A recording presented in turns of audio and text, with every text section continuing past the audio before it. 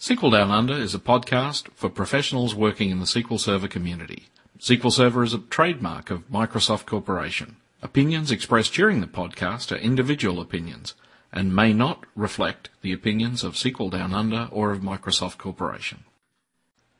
Introducing Show 37 with guest Chris Webb.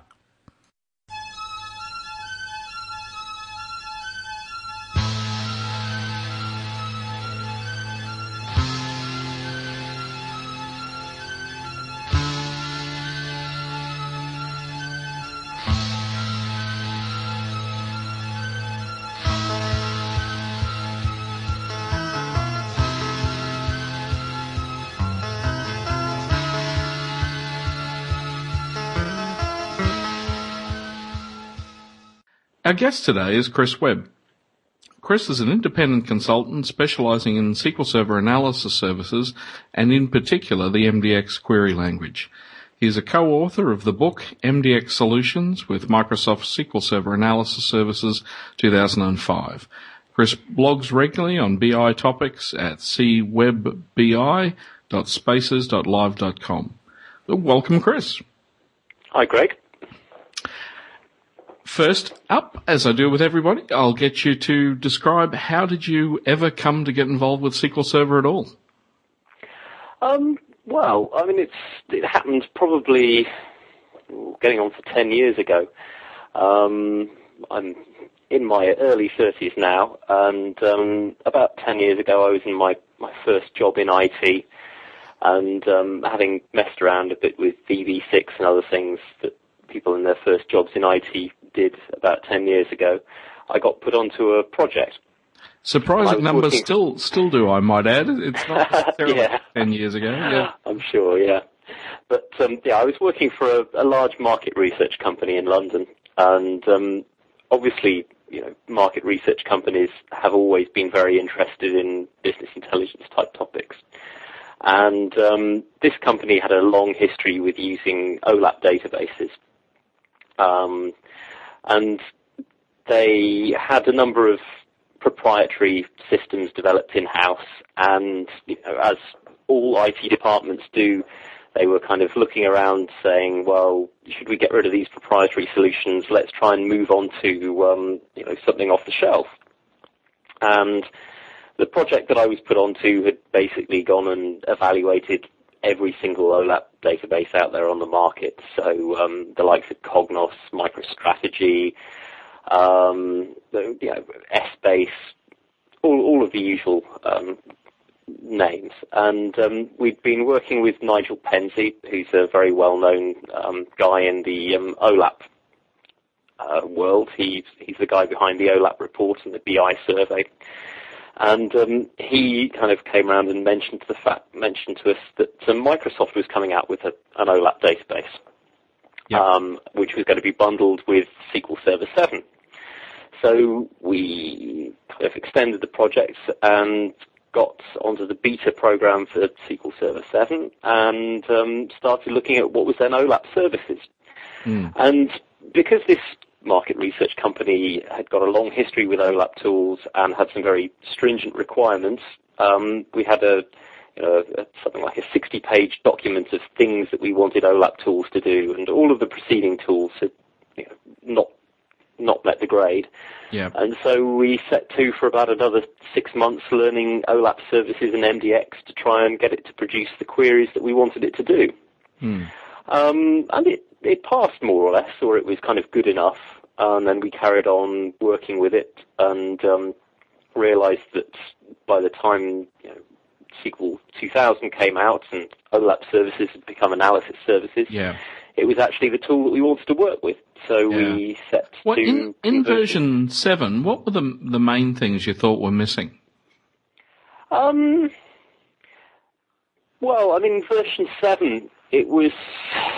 Well, it's a long time ago to remember what was actually missing in OLAP services. There were things that were missing, like, I'm sure parent-child hierarchies weren't there in version 7.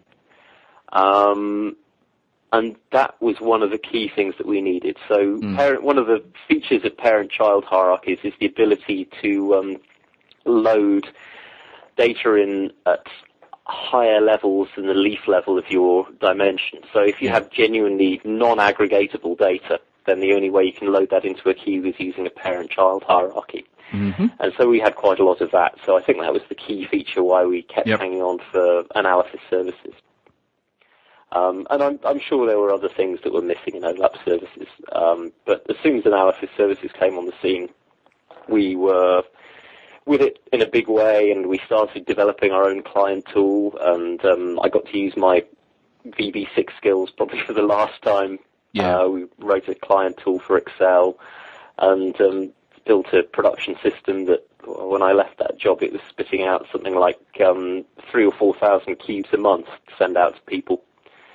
So, I was very lucky to get an awful lot of good analysis services and MDX experience, right from the days when you could count the number of people that knew MDX on the fingers of one hand. Yes, Adam Kogan, one of the regional directors locally, always sort of jokes about the need to avoid learning MDX, or how few people have learned MDX, and he normally lists 2 or 3 people on his hand, and he says locally they're the only ones who really know. So yeah, it's a small number. Yeah, I mean, one of the things that I always say is that it's impossible to know MDX and SQL at the same time. It's two things that are kind of mutually exclusive. And I guess I was lucky that I learned MDX right at the beginning of my career when I didn't really know any SQL. And to be honest, I don't really know that much SQL now. Yeah. So, I've grown up with an MDX brain rather than a SQL brain. Yeah. Listen, one of the things, I must admit, when I first spent a fair bit of time with Analysis Services was in 2000 version. And the first take I had on it when I looked at it is, to me, the tooling, it didn't look like a Microsoft tool. All the tooling just didn't have a very Microsoft look and feel to it. Where in 2005 they've clearly rewritten the tooling, and it really has a much more Microsoft feel now. Well, yeah, I mean, I guess that's true. You might be able to kind of attribute that to the fact that, of course, as a product, it was bought in from Panorama in the late 90s. And, it was substantially developed even before it was released as OLAP services, but the core team, the people that worked on it from that point, that came from Panorama and, really worked on it up until Analysis Services 2005, they were ex-Panorama people like Moshe Pasimansky and various others as well. It's a very, I'm told it's a very tight-knit team. And, there are a lot of very clever people on that team as well. Yeah. Yeah, I think I often get that feeling with, there's quite a few of the products where they've sort of bought it in, and then, I think it may be just so many years now of using various Microsoft products, they always have a sort of a look and feel to them. And, I found Analysis Services one that just sort of stood out when I first was sort of using the tooling, that it just didn't feel like a Microsoft thing. I mean, there are others. I used to think the same about the network protocol analyzer. Another one they bought in that did sort of, it had a non-Microsoft feel. The other one still, today, whenever I've had to go at Visio, one of the things I find is just, and I think it's the interaction with how the user interface works. I get still a very non-Microsoft feel about even tools like Visio. But, I think in 2005 they seem to have done a pretty good job on the tooling. And certainly in 2008 it looks like, the tooling's had another facelift again, particularly with all the best practice design tools and so on. Yeah, I mean, that's certainly true.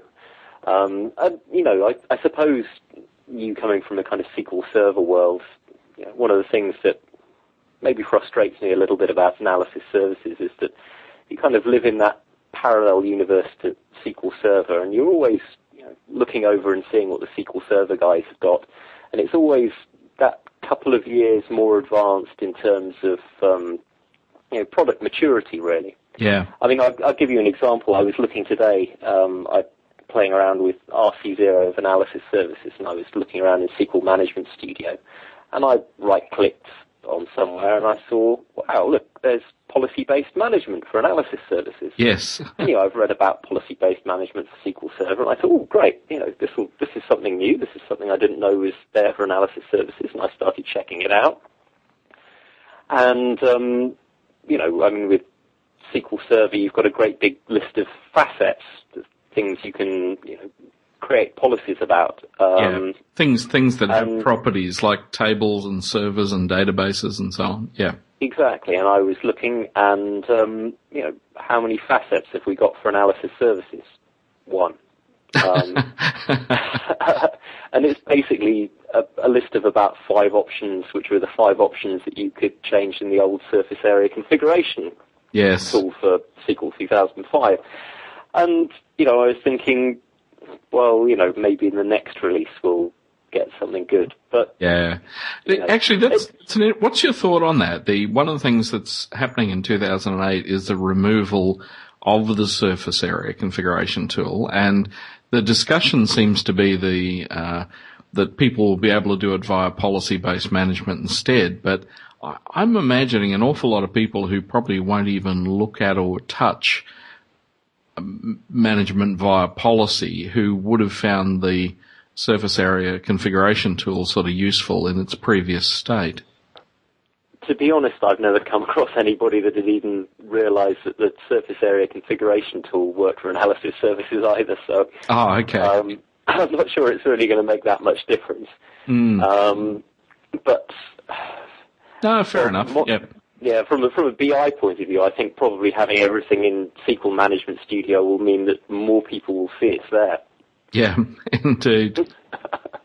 So, listen, anyway, so the topic for today was MDX. And so, given the fact that it's still commonplace that so few people have really spent much time with MDX, what's the best starting point for someone trying to get their head around MDX?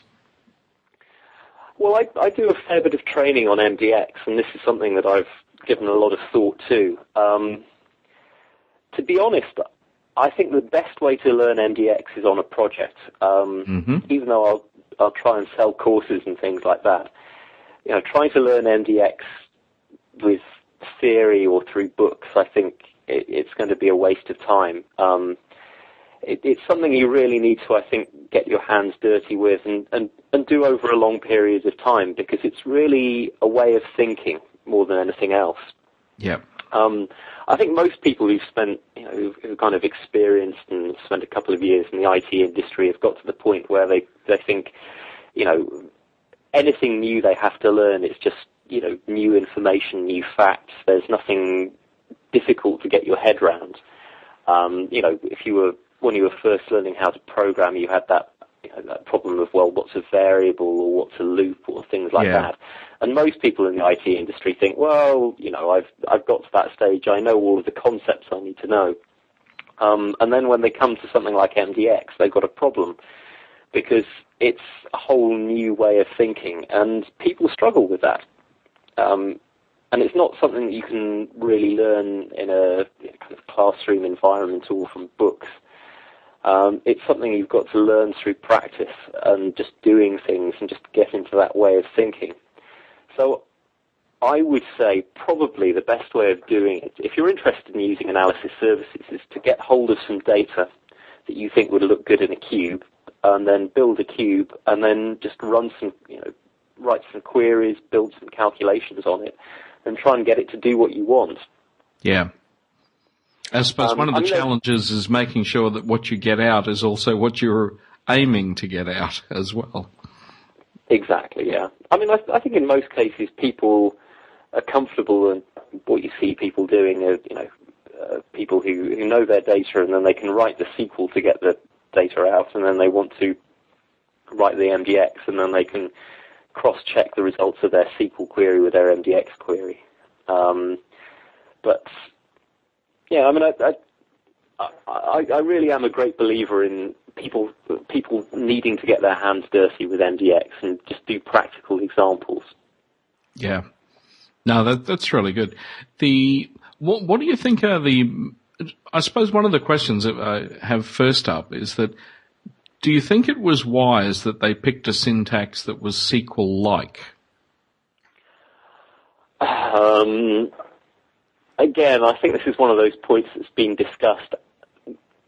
I think personally they might have been better off changing some of the keywords just to avoid confusing people with the similarities.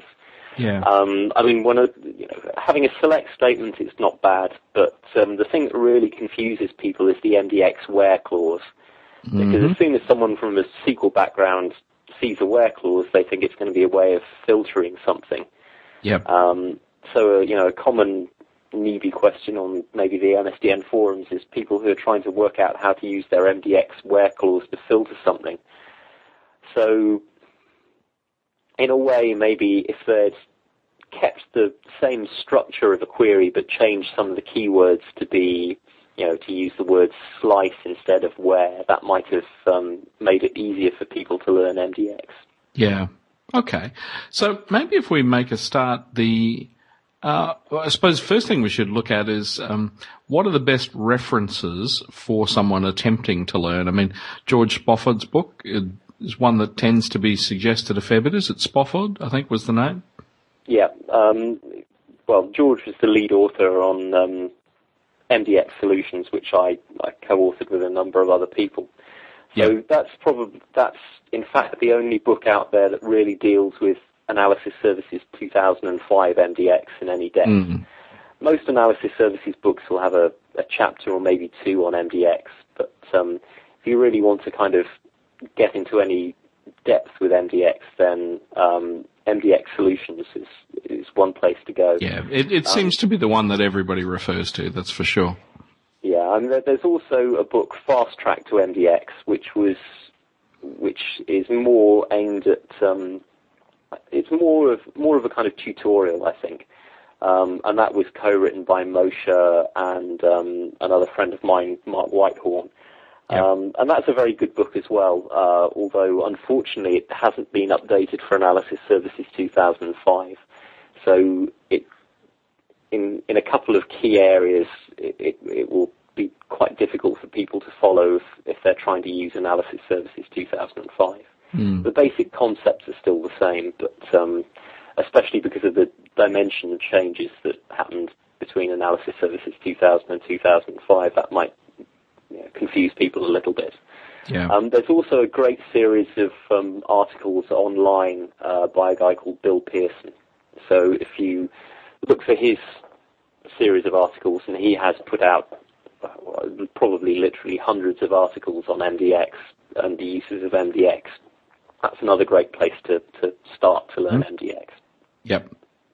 Apart from attending a class with someone like Chris. Obviously. Indeed.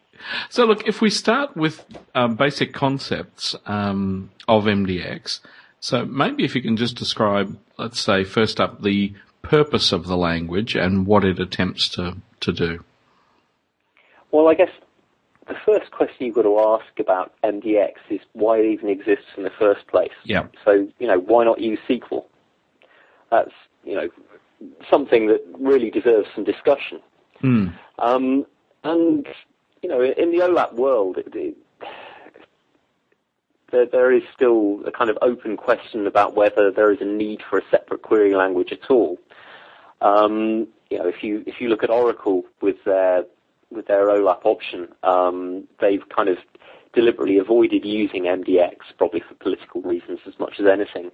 And they've gone down the route of trying to extend SQL. But, I would argue that there is actually a justification for having a separate query language. And that is that if you've gone to all the trouble of building a cube, which is really just nothing more than a kind of layer of extra metadata over your data, what you really want is a language that allows you to access that metadata. So, for example, if you're thinking about a common type of BI query or calculation, something like a previous period growth calculation is a good one.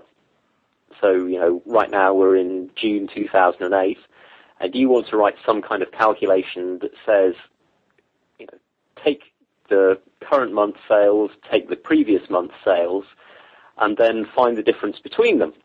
Yeah.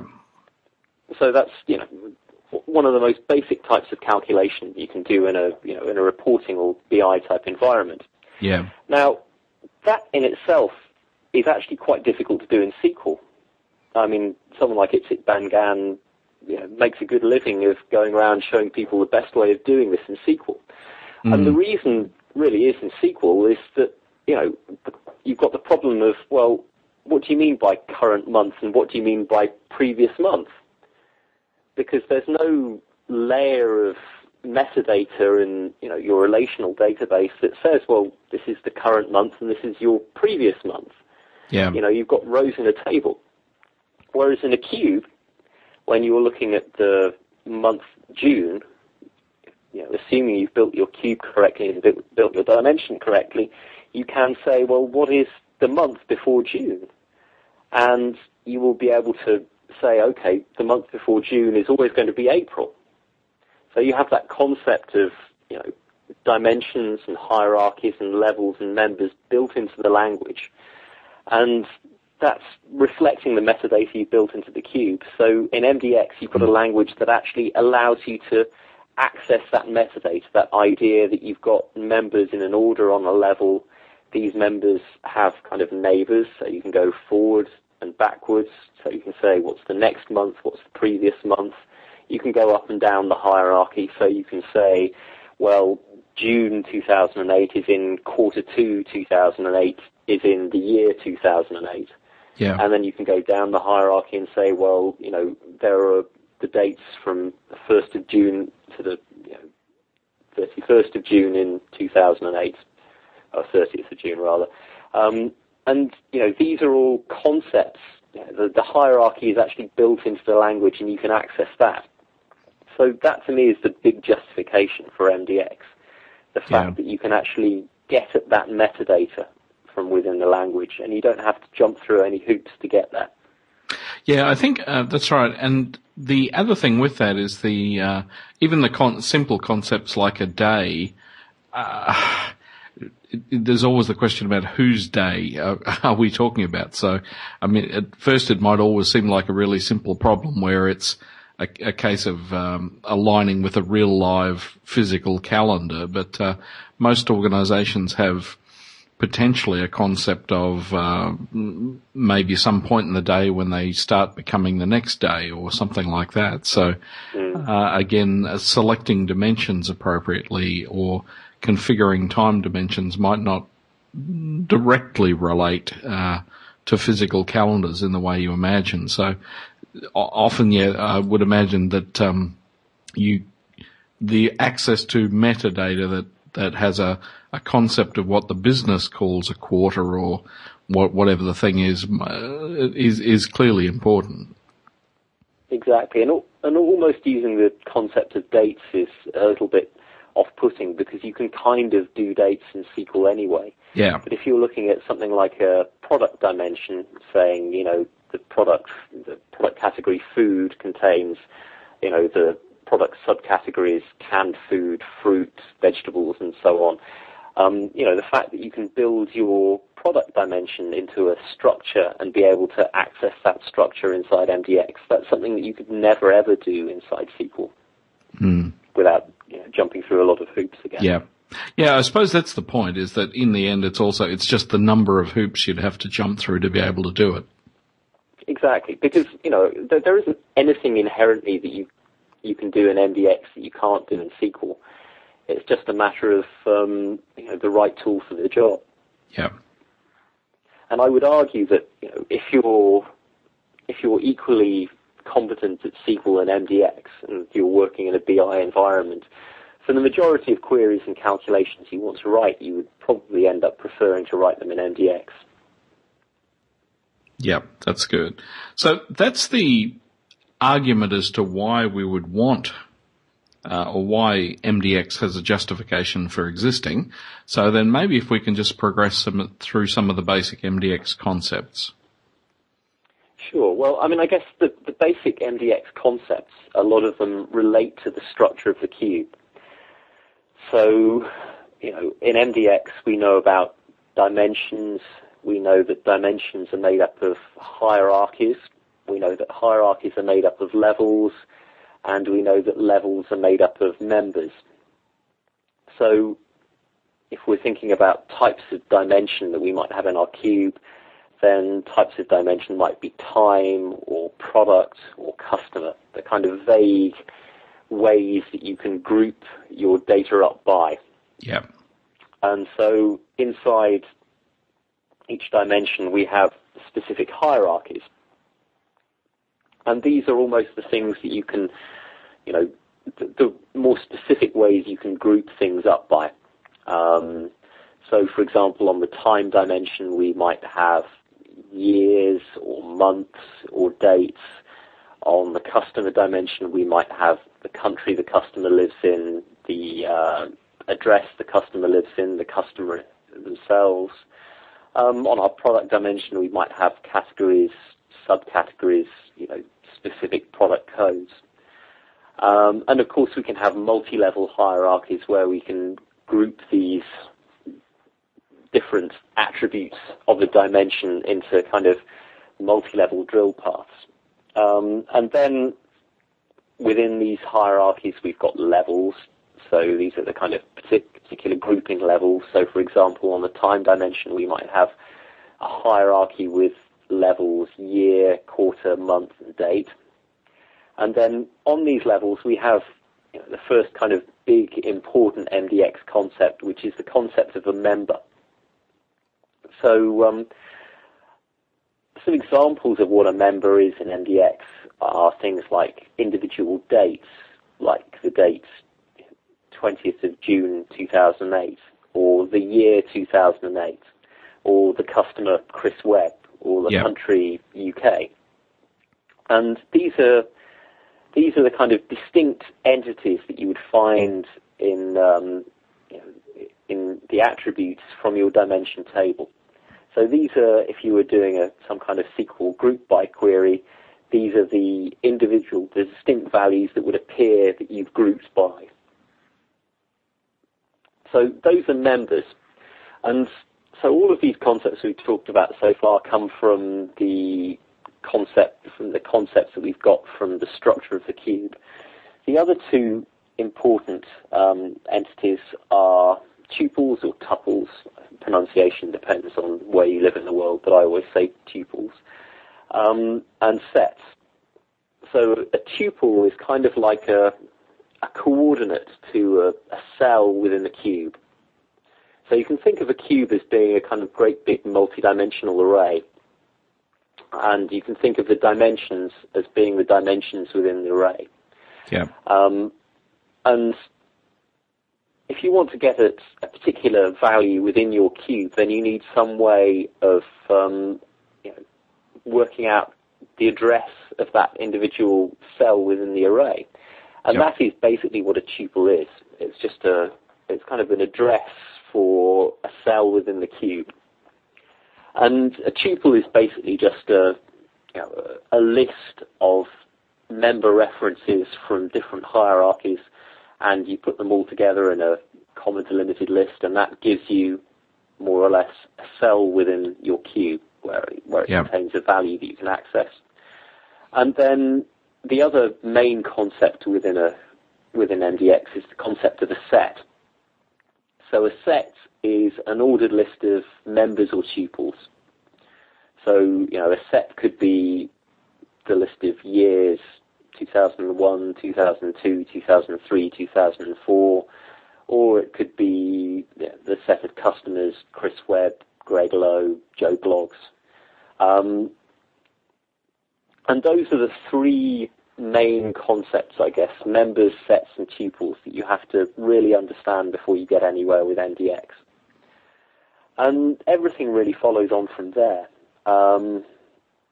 What I find is that I think a lot of people can read MDX and see what's going on, but unless they've really understood those three basic concepts, they can kind of hack stuff together, they can hack queries and calculations together that work, but they don't really understand what's going on. It's not until you really fully kind of are happy with the idea of what a member or a set or a tuple is that you can really progress with MDX. Okay, one of the questions that comes up is do you think any of the standard design tools that output MDX, are you happy in general with the MDX that they generate? Or is there a qualitative thing where what I'm thinking is if I look at standard relational SQL, many of the query tools, the sort of SQL it generates, I often look at and cringe a bit. So I'm sort of wondering if you have that reaction with any of the tools in the Microsoft suite that output MDX. I think it's a common thing that everybody, when they look at the type of MDX that a client tool spits out, will look at it and say, "Oh, that's rubbish. I could write better myself." Yeah. Having been on the other end of somebody that's had to write an MDX generation tool, albeit a couple of years ago, I know just how hard it is. And nowadays, the current generation of tools, they often have to write MDX that not only supports Analysis Services 2005, but also Analysis Services 2000. Quite often these tools might even try and support other flavors, other variants of MDX as well. For example, maybe S-Base MDX, or more commonly SAP BW MDX. And that means that you end up making certain design compromises with how things are done. Yeah. And of course, there's also the human factor. People not really understanding the language, and yes, certainly there's, in a lot of cases, you look at the MDX that's being generated and you think, well, why on earth do they do that like that? Reporting services is one common culprit, if only because you tend to look at the MDX more often, and you look at the kind of convoluted MDX that generates, and you think, well, why on earth did they do that? Yeah. But, I'm always trying to be charitable. Yeah, no, I suppose what I was coming to is that I've seen people who are learning relational SQL, and they sometimes use a tool to generate the query and see what they're trying to get, and then they'll look at the SQL to see if to try and pick up how they should have written the query. And what I'm sort of coming to is I'm just wondering if any of the tools do a good enough job of the generated MDX that people could do the same, where they could use a tool to generate the query, make changes, and then have a look at the code to get a feel for what it's doing. Well, yeah, people do try and do that all the time with MDX. The problem is with any client tool, the MDX that it generates is always going to be a lot more complicated than MDX that you would write yourself. Yeah. Probably because I guess they've got to cover all kinds of eventualities, all different possible cube designs. So it's always harder to learn MDX like that, because the MDX that's generated is usually much more complicated than it would need to be if you knew about your if the tool really knew about your cube. Yeah. So I generally try and tell people not to bother doing that. A lot of tools do spit out fairly readable MDX. The old ProClarity Desktop Professional did a pretty good job. Excel 2007 does a pretty good job now as well. But in almost all cases, it's going to try and throw you pretty much in the deep end with the type of MDX it produces. Yeah. No, that's good. And so returning to the queries, maybe if we look at the basic types of queries and the basic structure of those queries. Yeah, so in terms of the MDX you need to know, when do you need to learn MDX? The interesting thing about MDX, I think, is that you'd think, coming from a SQL background, the most important bit of MDX you'd need to know is a select statement. But in actual fact, most people very rarely write select statements because most of the time they're using a tool that generates these select statements for them. Yeah. But in order to get data out of a cube, you have to, somewhere along the line, have a select statement generated for you. Mm-hmm. And, as we kind of mentioned earlier, the similarities between an MDX select statement and a SQL select statement can be confusing, to say the least, because superficially they look very similar. You've got a select clause, a from clause, and a where clause. In fact, you've also got a with clause and a having clause as well, possibly. Yeah. All of which do very, very different things from their SQL equivalents. But the basic MDX statement has a select clause, and it has a from clause. So the from clause specifies the cube you're querying, and you can only ever query one cube at a time. Mm-hmm. The select clause specifies the data that you want to get out of the queue. Now, the big difference with a SQL select statement and MDX select statement is that in MDX, every axis in your query is treated the same. So in SQL, there's a pretty big difference between how you specify what you want on columns and what you want on rows. In what you get returned. Whereas in MDX, you treat every axis the same. So the first big difference with MDX is that you can have a multi-dimensional result set returned. So you can actually have a result set with no axes in it, which will just return a single cell, or you can have a one-dimensional result set, a two-dimensional result set, or even a 3, 4, 5, I think up to 128 axis result set. Now, most of the time, everybody just writes a two-dimensional result set, but the option is there to have more or less axes in your result set. Yeah, so it's not necessarily returning a table, it's actually returning potentially a cube. Well, yeah, I wouldn't say it's returning a cube. It's returning a kind of multi-dimensional result set. Not really a cube, but a multi-dimensional result set. And so when you're specifying what you want on an axis, you have to kind of specifically say what you want. So it has more in common, I guess, with the columns axis of a SQL select statement than anything else. Yeah. So you can either what you want on an axis in an MDX select statement, you have to specify a set, which says what you want. So you can either write your set out manually, containing the list of members or tuples that you want to appear on that axis, or you can use any one of a large number of MDX functions which return sets.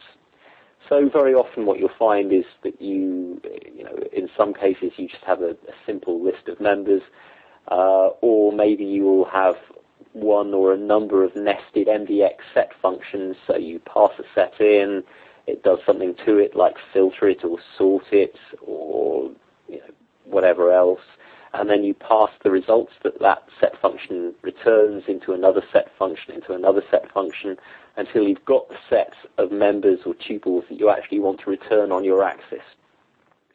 So the thing that kind of grabs me is that people talk about the need to write set-based SQL. In MDX, you can't avoid writing set-based MDX. Yeah. In fact, you have a trouble. It's almost impossible to write anything other than set-based MDX. And so that's the kind of first place where you really encounter that with your MDX select statements, where you're specifying what you want to appear on rows or columns. And as I said, there's the axes in an MDX select statement are treated always the same. So anything that you can do on columns, you can do on rows. Anything you can do on rows, you can do on columns.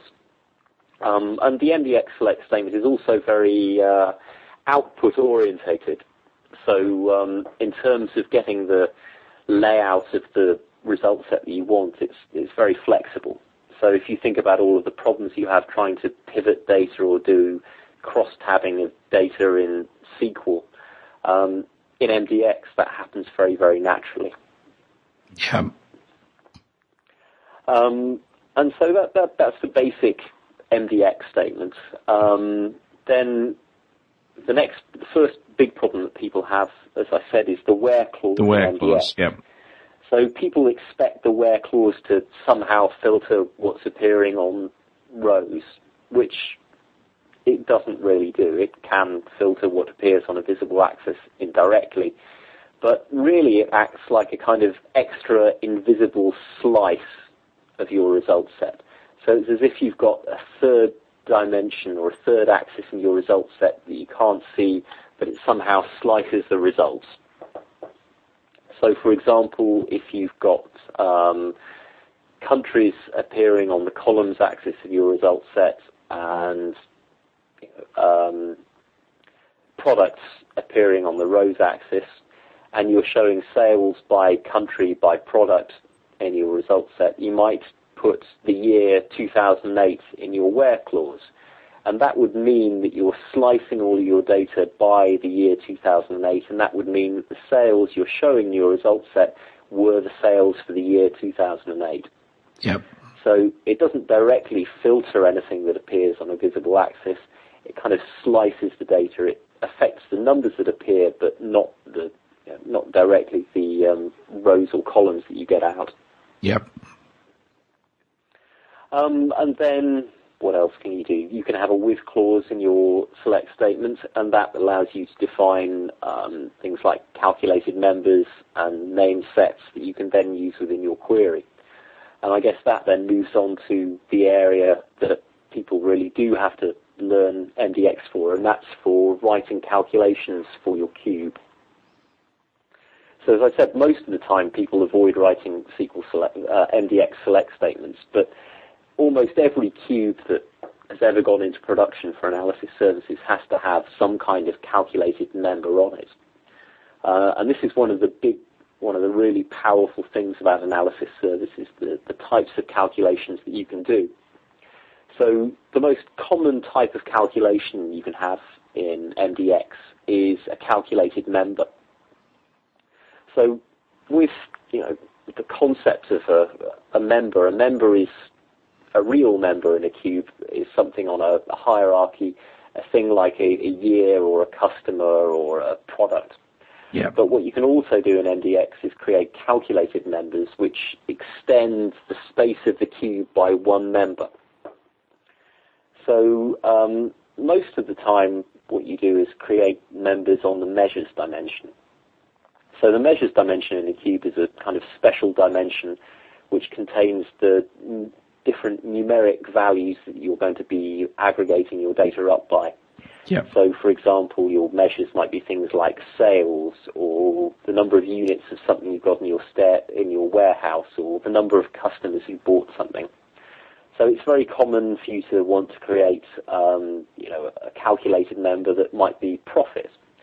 So you've got one measure which is your revenue coming in, and then you've got another measure which represents the costs of creating your products, and then the obvious thing to do is say, okay, my profit is my revenue minus my costs. Yep. Now, that's the sort of thing that you can do pretty easily in SQL, because... Sure, with that calculated column, yep. Exactly. So that's very straightforward, and that's the simplest type of measure that you can do in MDX. But then, as we mentioned earlier, you come on to kind of time series calculations or kind of market share calculations, where you want to do things like, well, I can see sales now for a particular date for a particular product, a particular customer, but what I really want to be able to see are the year-to-date sales. So what are the sales from the current date going back to the beginning of the year? Or you might want to say, well, what are the sales today compared to the same day in the previous year? And these are all the type of calculations that you want to do inside your cube. And these are the type of calculations that you really can't do very easily inside SQL, but which happen relatively easily inside MDX. So if you're creating a calculated member that says, show me my growth based on the same period in the previous year, all you need to do is write an expression that simply says, well, what's my sales today? What is my sales for the same period in the previous year? Yep. so you need to somehow construct a tuple that always returns the sales from the same day in the previous year, based relative to the current day, and then take the one from the other, and therefore you've got your kind of growth calculation done. And that accounts, I guess, for 90% of all of the different types of calculations that you can do, that people want to do in a cube, simple calculated measures like that are time series types of calculation. But you can do much more complicated things than that as well. Well, listen, that's probably a good point that we'll take a break, and when we come back, we'll continue discussing that and then maybe look at named sets and things. Sure. As well as community resources such as this podcast, SQL Down Under offer mentoring services and both private and public training options. If you need to get your project back on track, or if you need to get it off to a good start, why not give us a call?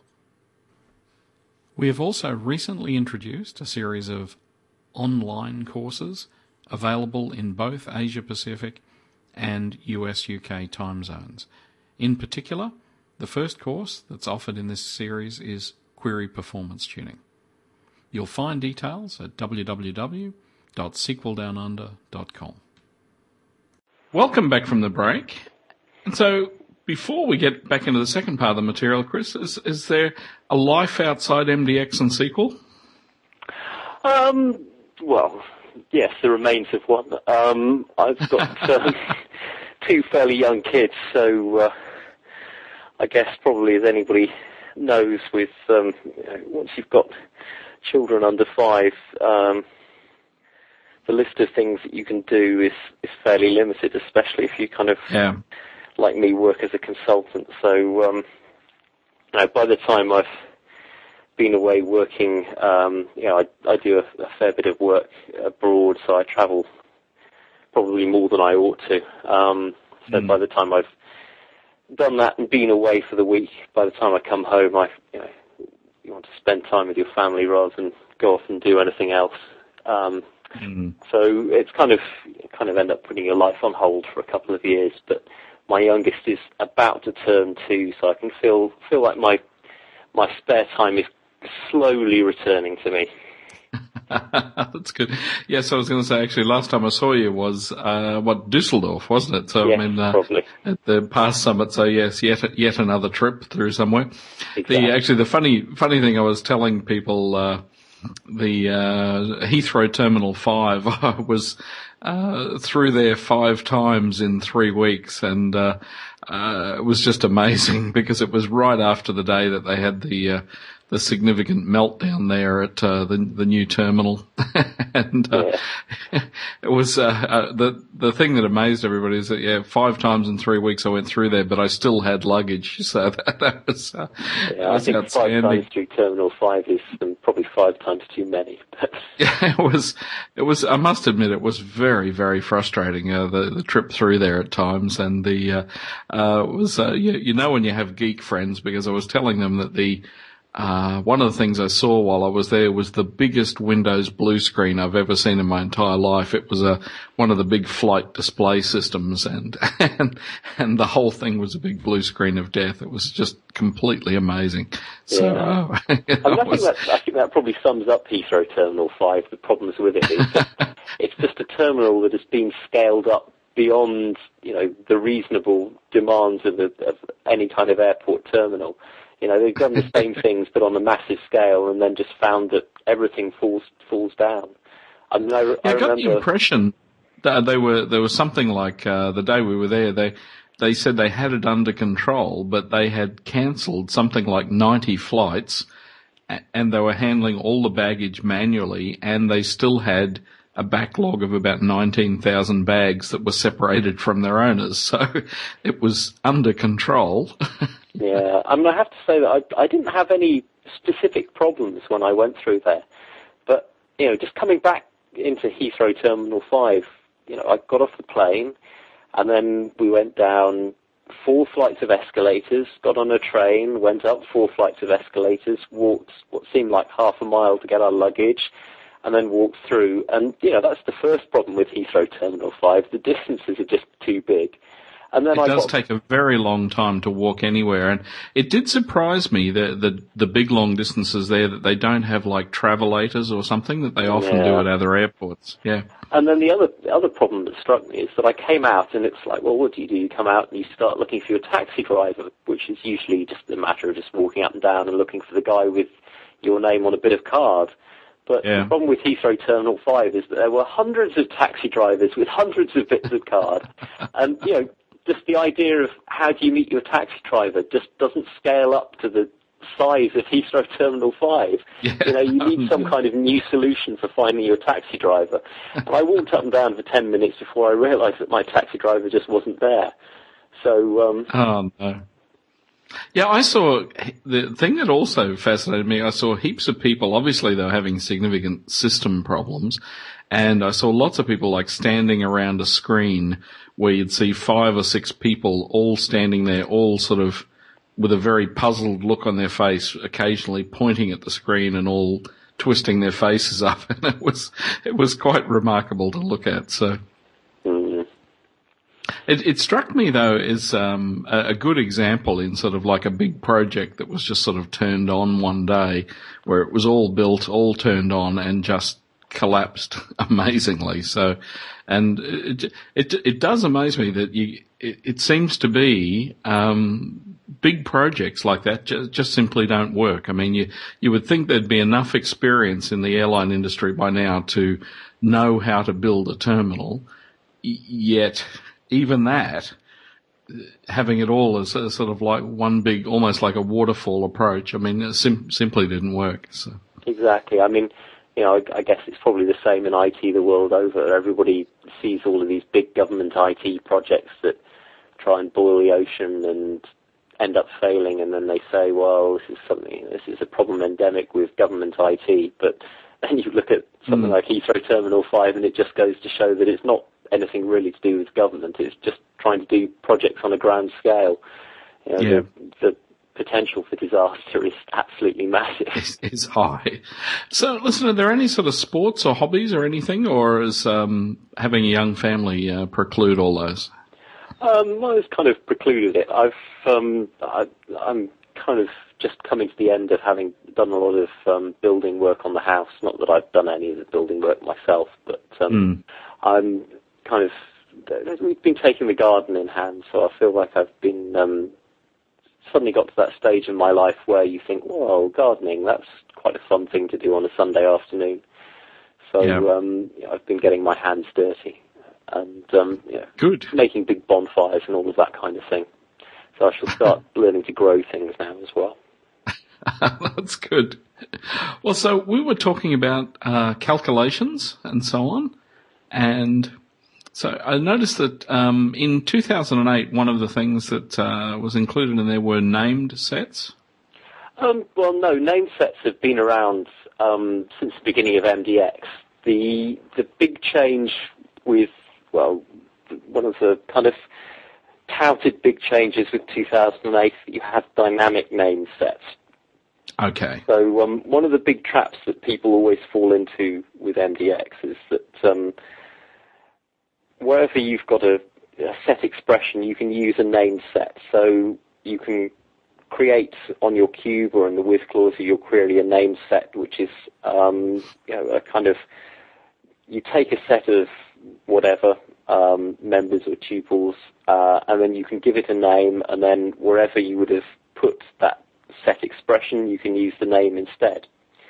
The problem with named sets is that they're static. So whenever you use a named set, it will always return the same contents. So the classic problem that people have is that they say, well, okay, I want to see my top 10 salespeople. Yeah. And you can get the top 10 of anything very easily in MDX using the top count set function.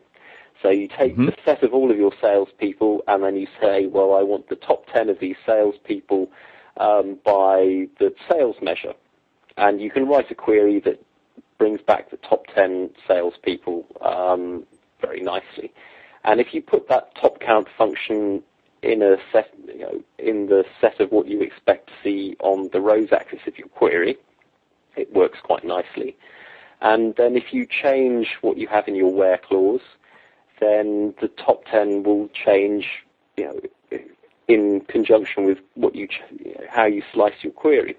So, for example, if you put the year 2008 in your where clause, then you will see the top 10 salespeople for the year 2008.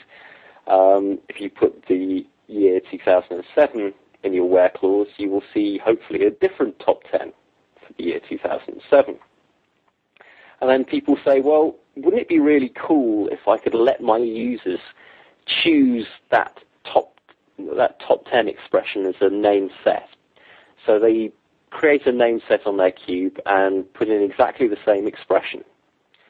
And then they say, well, okay, now in my front-end tool, instead of having to set up this complex expression, I can just grab my name set, which is top 10 salespeople, and then it will hopefully just work. But the problem is it doesn't work like that. Because when you create a name set on your cube, you get the top 10 evaluated, in the context of the cube as a whole, not in the context of the query you've run. So typically you would get the top 10 salespeople for all time periods. And whenever you changed your slice, you would still get exactly the same top 10 salespeople. You would see those salespeople's sales vary by year, but you would always see the same 10 salespeople. Yeah, so the actual people wouldn't change, just the sales value would. Yep. Exactly. So people have kind of always thought, well, this makes name sets a bit useless, which, to be honest, they do. I mean, the uses for name sets are probably not as varied as, widespread as you might think. Yeah.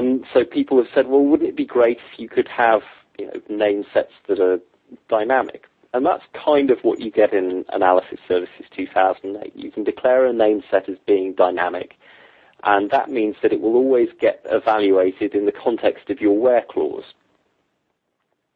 So you will have, you would then be able to take your top 10 salespeople as a name set and put it on the rows axis of your query, and then when you change the year in your where clause, then you would have a different top 10 for every year. Yep. Which kind of does what you want.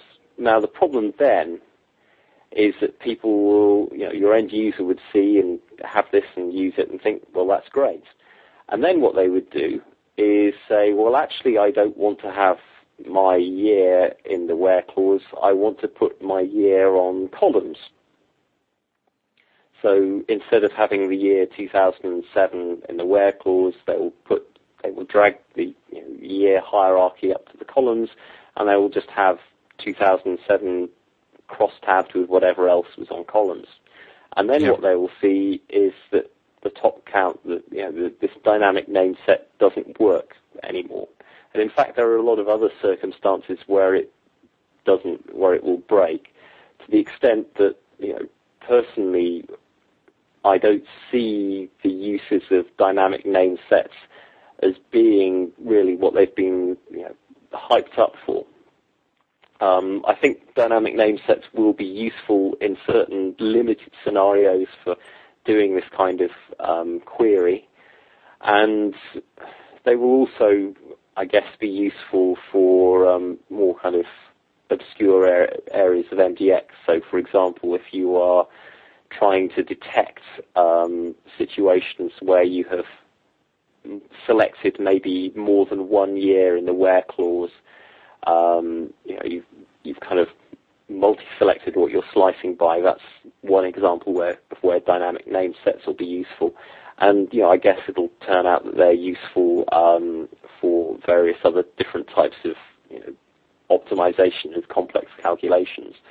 But dynamic name sets will be a lot less useful, I think, than people are expecting, unfortunately. Yeah.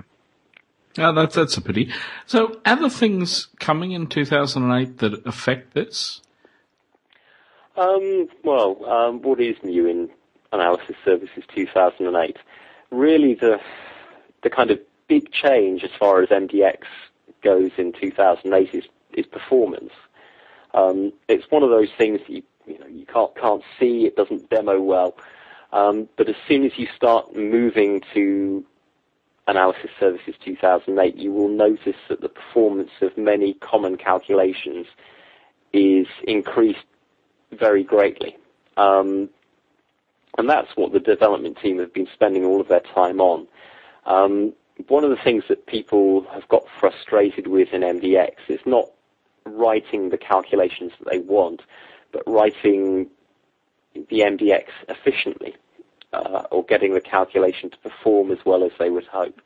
I guess one of the kind of problems with allowing people to do very complex calculations in a cube is that the potential for writing complex calculations that perform very badly has now been increased a lot as well.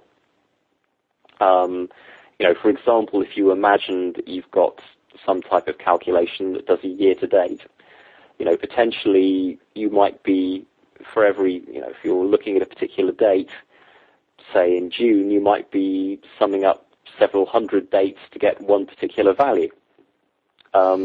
And then, if you're putting that year-to-date calculation in your where clause and you're showing 100 products on columns and 100 customers on rows, you suddenly got, an awful lot of calculations to do before your query gets rendered. So, the problem has been for the analysis services team, I guess, to try and, work out what those common calculations are and optimize them.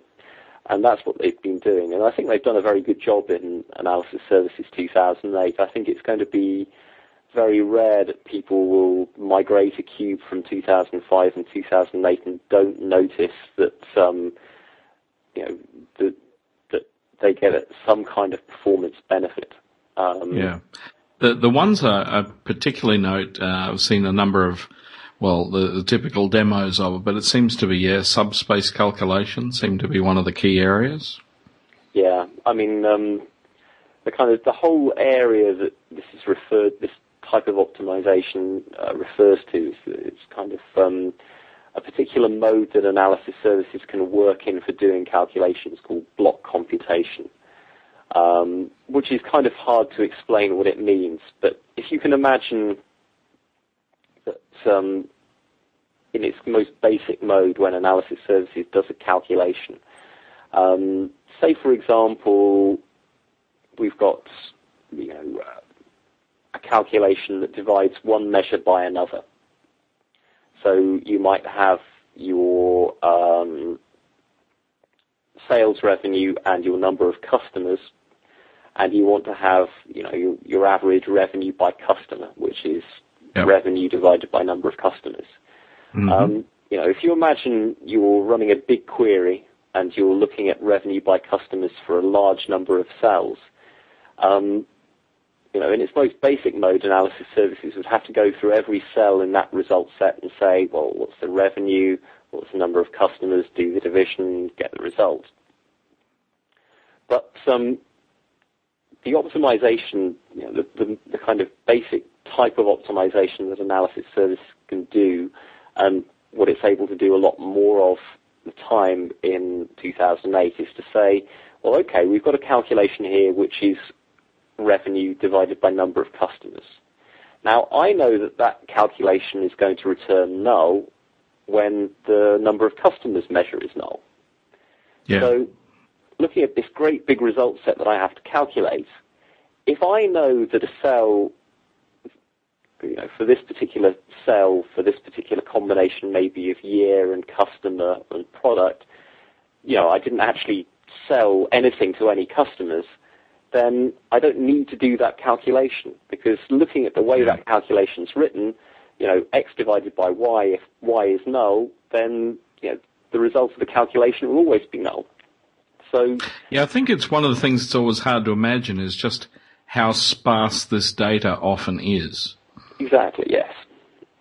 And within a cube there is always a lot of sparsity of the data that you have compared to the data that could be in the cube. For example, you might have individual customers and individual products, but more often than not, each customer has only bought maybe one or two out of hundreds or thousands or millions of products. So the sparsity there is already very great. And when you consider that they might have only bought those customers on 1 or 2 days, as opposed to, all of the hundreds of days that you've got across the, 5 or 6 years that you store data for, then, the amount of data in the cube is a lot less than potentially the space of the cube would allow you to hold.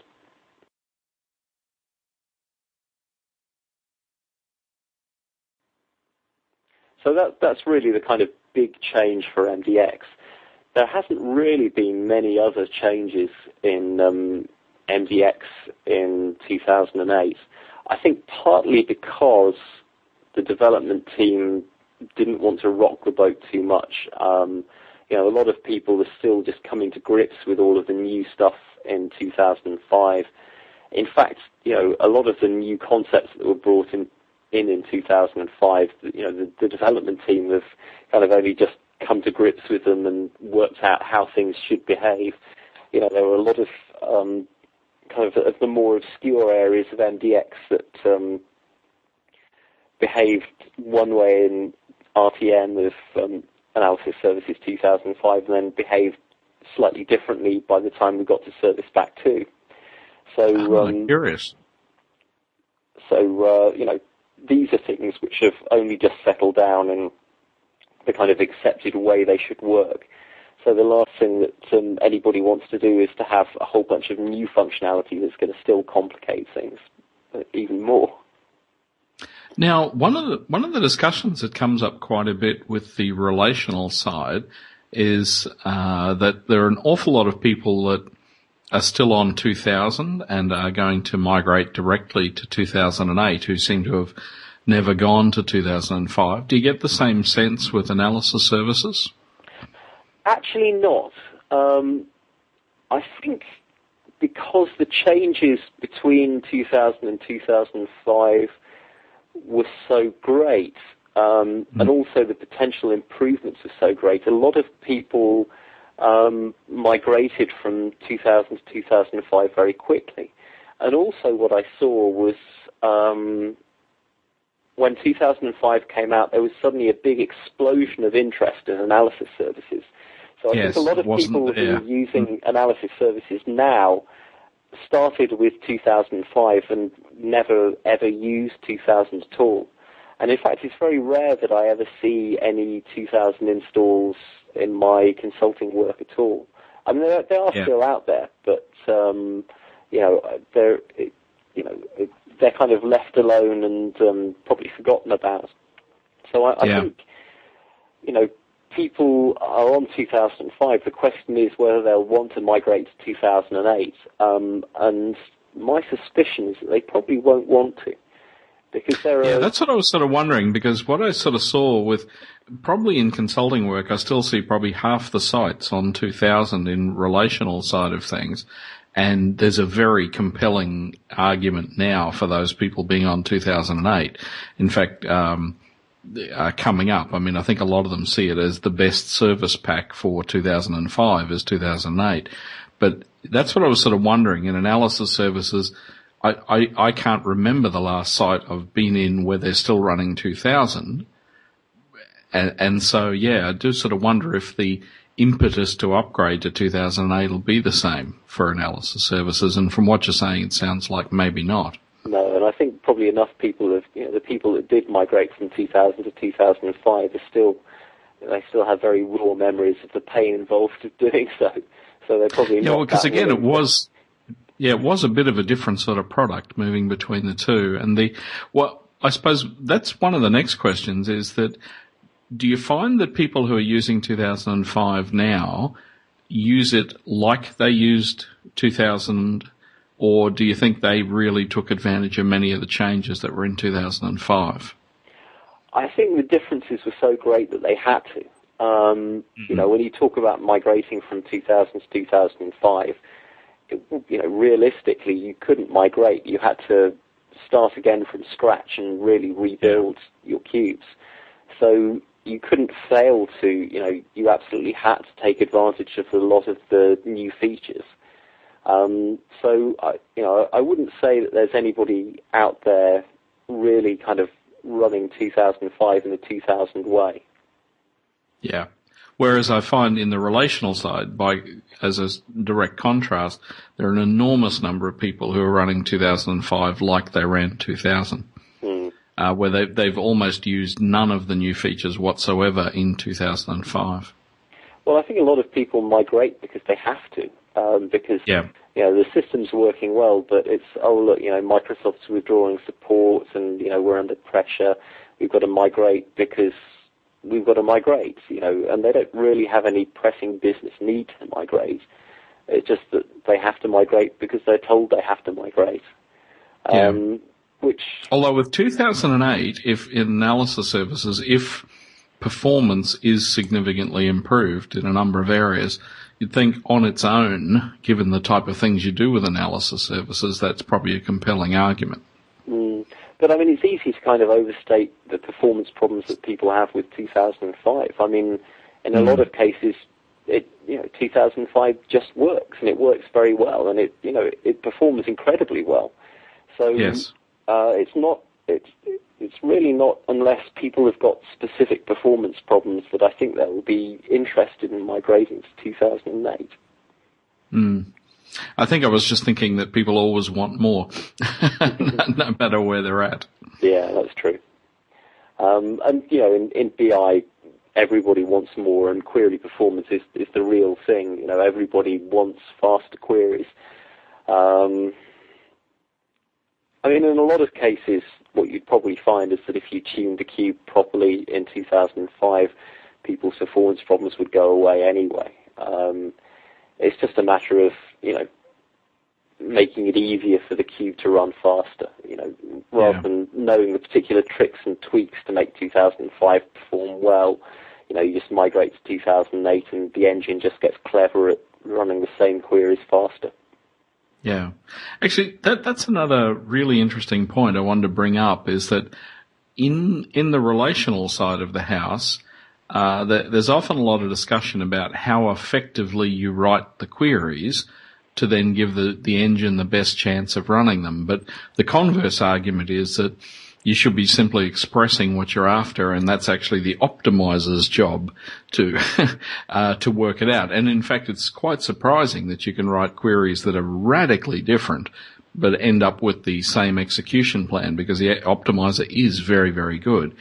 Do you find the same with MDX or not? Is there a significant difference in how you write the query as to how efficiently it runs? I think in terms of writing queries, it's not so interesting. The question really applies with writing calculations. So in general, when you write an MDX select statement, it's usually fairly straightforward.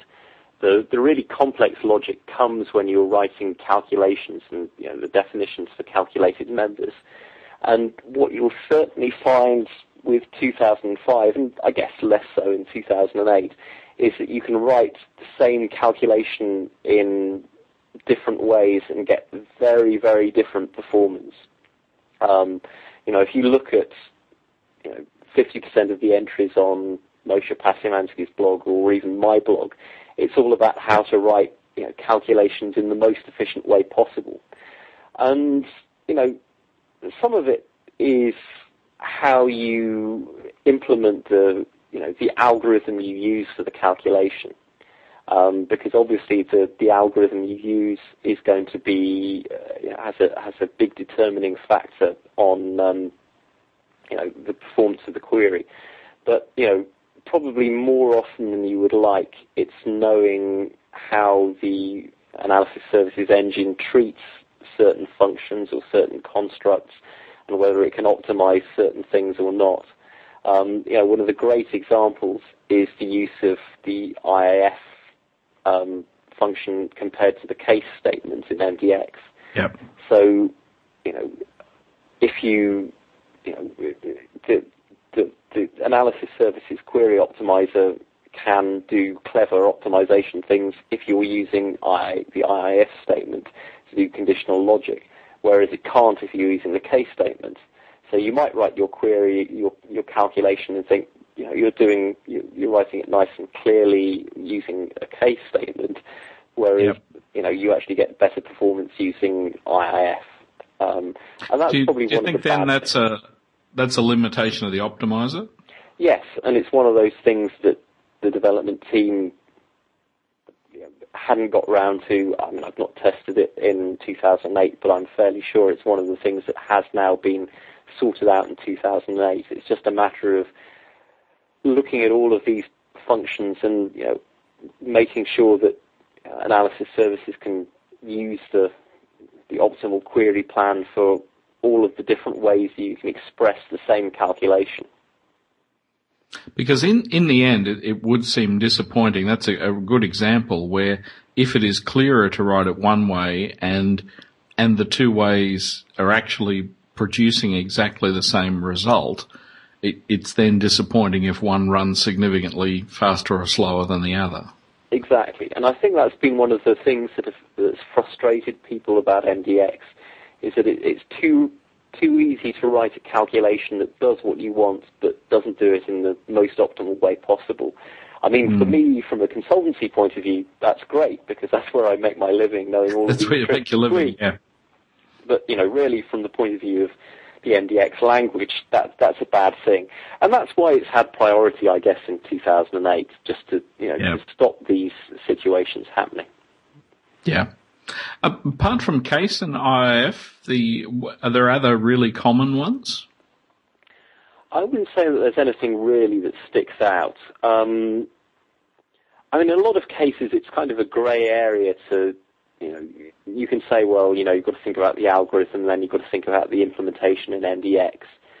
In a lot of cases, it's not really a clear cut. There's kind of a grey area between the two where, the algorithm seems, the two algorithms seem kind of about equivalent, and it's just having that good gut feel about what is acceptable for analysis services or what the kind of MDX that analysis services likes and can optimize. So I wouldn't say that. But, it's a good game, really, looking at calculations and seeing how you can optimize them or write them. I mean, one of the, in a fairly recent blog entry on Moshe's blog, he was looking at writing a set expression that finds he's looking at the product dimension in the AdventureWorks database, and I think there's something like 27,000 products on there, and writing a set expression that found the number of the distinct number of first letters in the names of all of the products. So you need to go through the product dimension and find out, the distinct number of first letters in all of these product names. So out of these 27,000 products it turns out there are just 17 distinct first letters in all of their names. And, he writes, in his blog entry, he looks at a whole bunch of different ways of approaching the problem. And, the first attempt that he does, takes 30 seconds to run, and by the end of his blog entry, he's got it down to like a fifth of a second to get the same result. And in that case, it's kind of partly you need to think about the algorithm, but also, like I said, it's partly you need to think about the implementation, and partly it's kind of a bit of both, really. So, look, that's pretty much bringing us up towards time, Chris. I was going to say, what have you got coming up in the future, or where will people see you, or anything like that?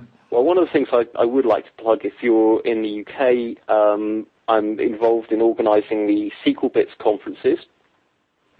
So we're having another SQL Bits conference. Happened not that long ago, I remember, and I saw glowing reviews back from people on. Yeah, we've had two so far. The last one, I guess, was it back in March, I think, and we're having another one on September the 13th in Hatfield, which is just north of London near Luton Airport. So we hope to see everybody from the UK who's interested in SQL Server, but also anybody in Europe that wants to fly over to London. I mean, Luton Airport is one of the kind of low-cost airline hubs in the UK, so it should be easy for people to get to. And I'll also be speaking at PASS USA later this year as well. So for the first time. Of course, which is November in Seattle. Exactly. So I'll be there as well. Excellent. And have you been doing any more writing, or is the first book enough? Well, I did kind of want to do some more writing, but it turns out that what I wanted to write about was MDX, and I'm kind of under contract to Wiley for writing MDX books, so I can't write MDX books for anyone else. So that's kind of that. I've kind of branched out into doing a little bit of software development as well. One of my pet areas of frustration was always the support of analysis services within reporting services. So you kind of always think that because these are the two kind of big BI products from Microsoft within the SQL Server group, you'd think they'd work well together. But in fact, the integration between reporting services and analysis services has always been pretty appalling. So kind of at the end of last year, I had an idea of a way of kind of working around some of these problems, and in partnership with a company called IT Workplace in the UK, I've actually started, putting out a product which is basically a custom data extension for reporting services plus a new and better MDX query builder, which kind of tries to take away a lot of the pain of working with analysis services and reporting services, and that's called Intelligentsia Query. Intelligentsia Query. Yep. Excellent. Well, listen, thank you so very much for your time today, Chris, and at the latest, I will see you in Seattle in November. Well, that's great. Thanks for taking the time to talk to me. Thanks, Chris. All right, thanks.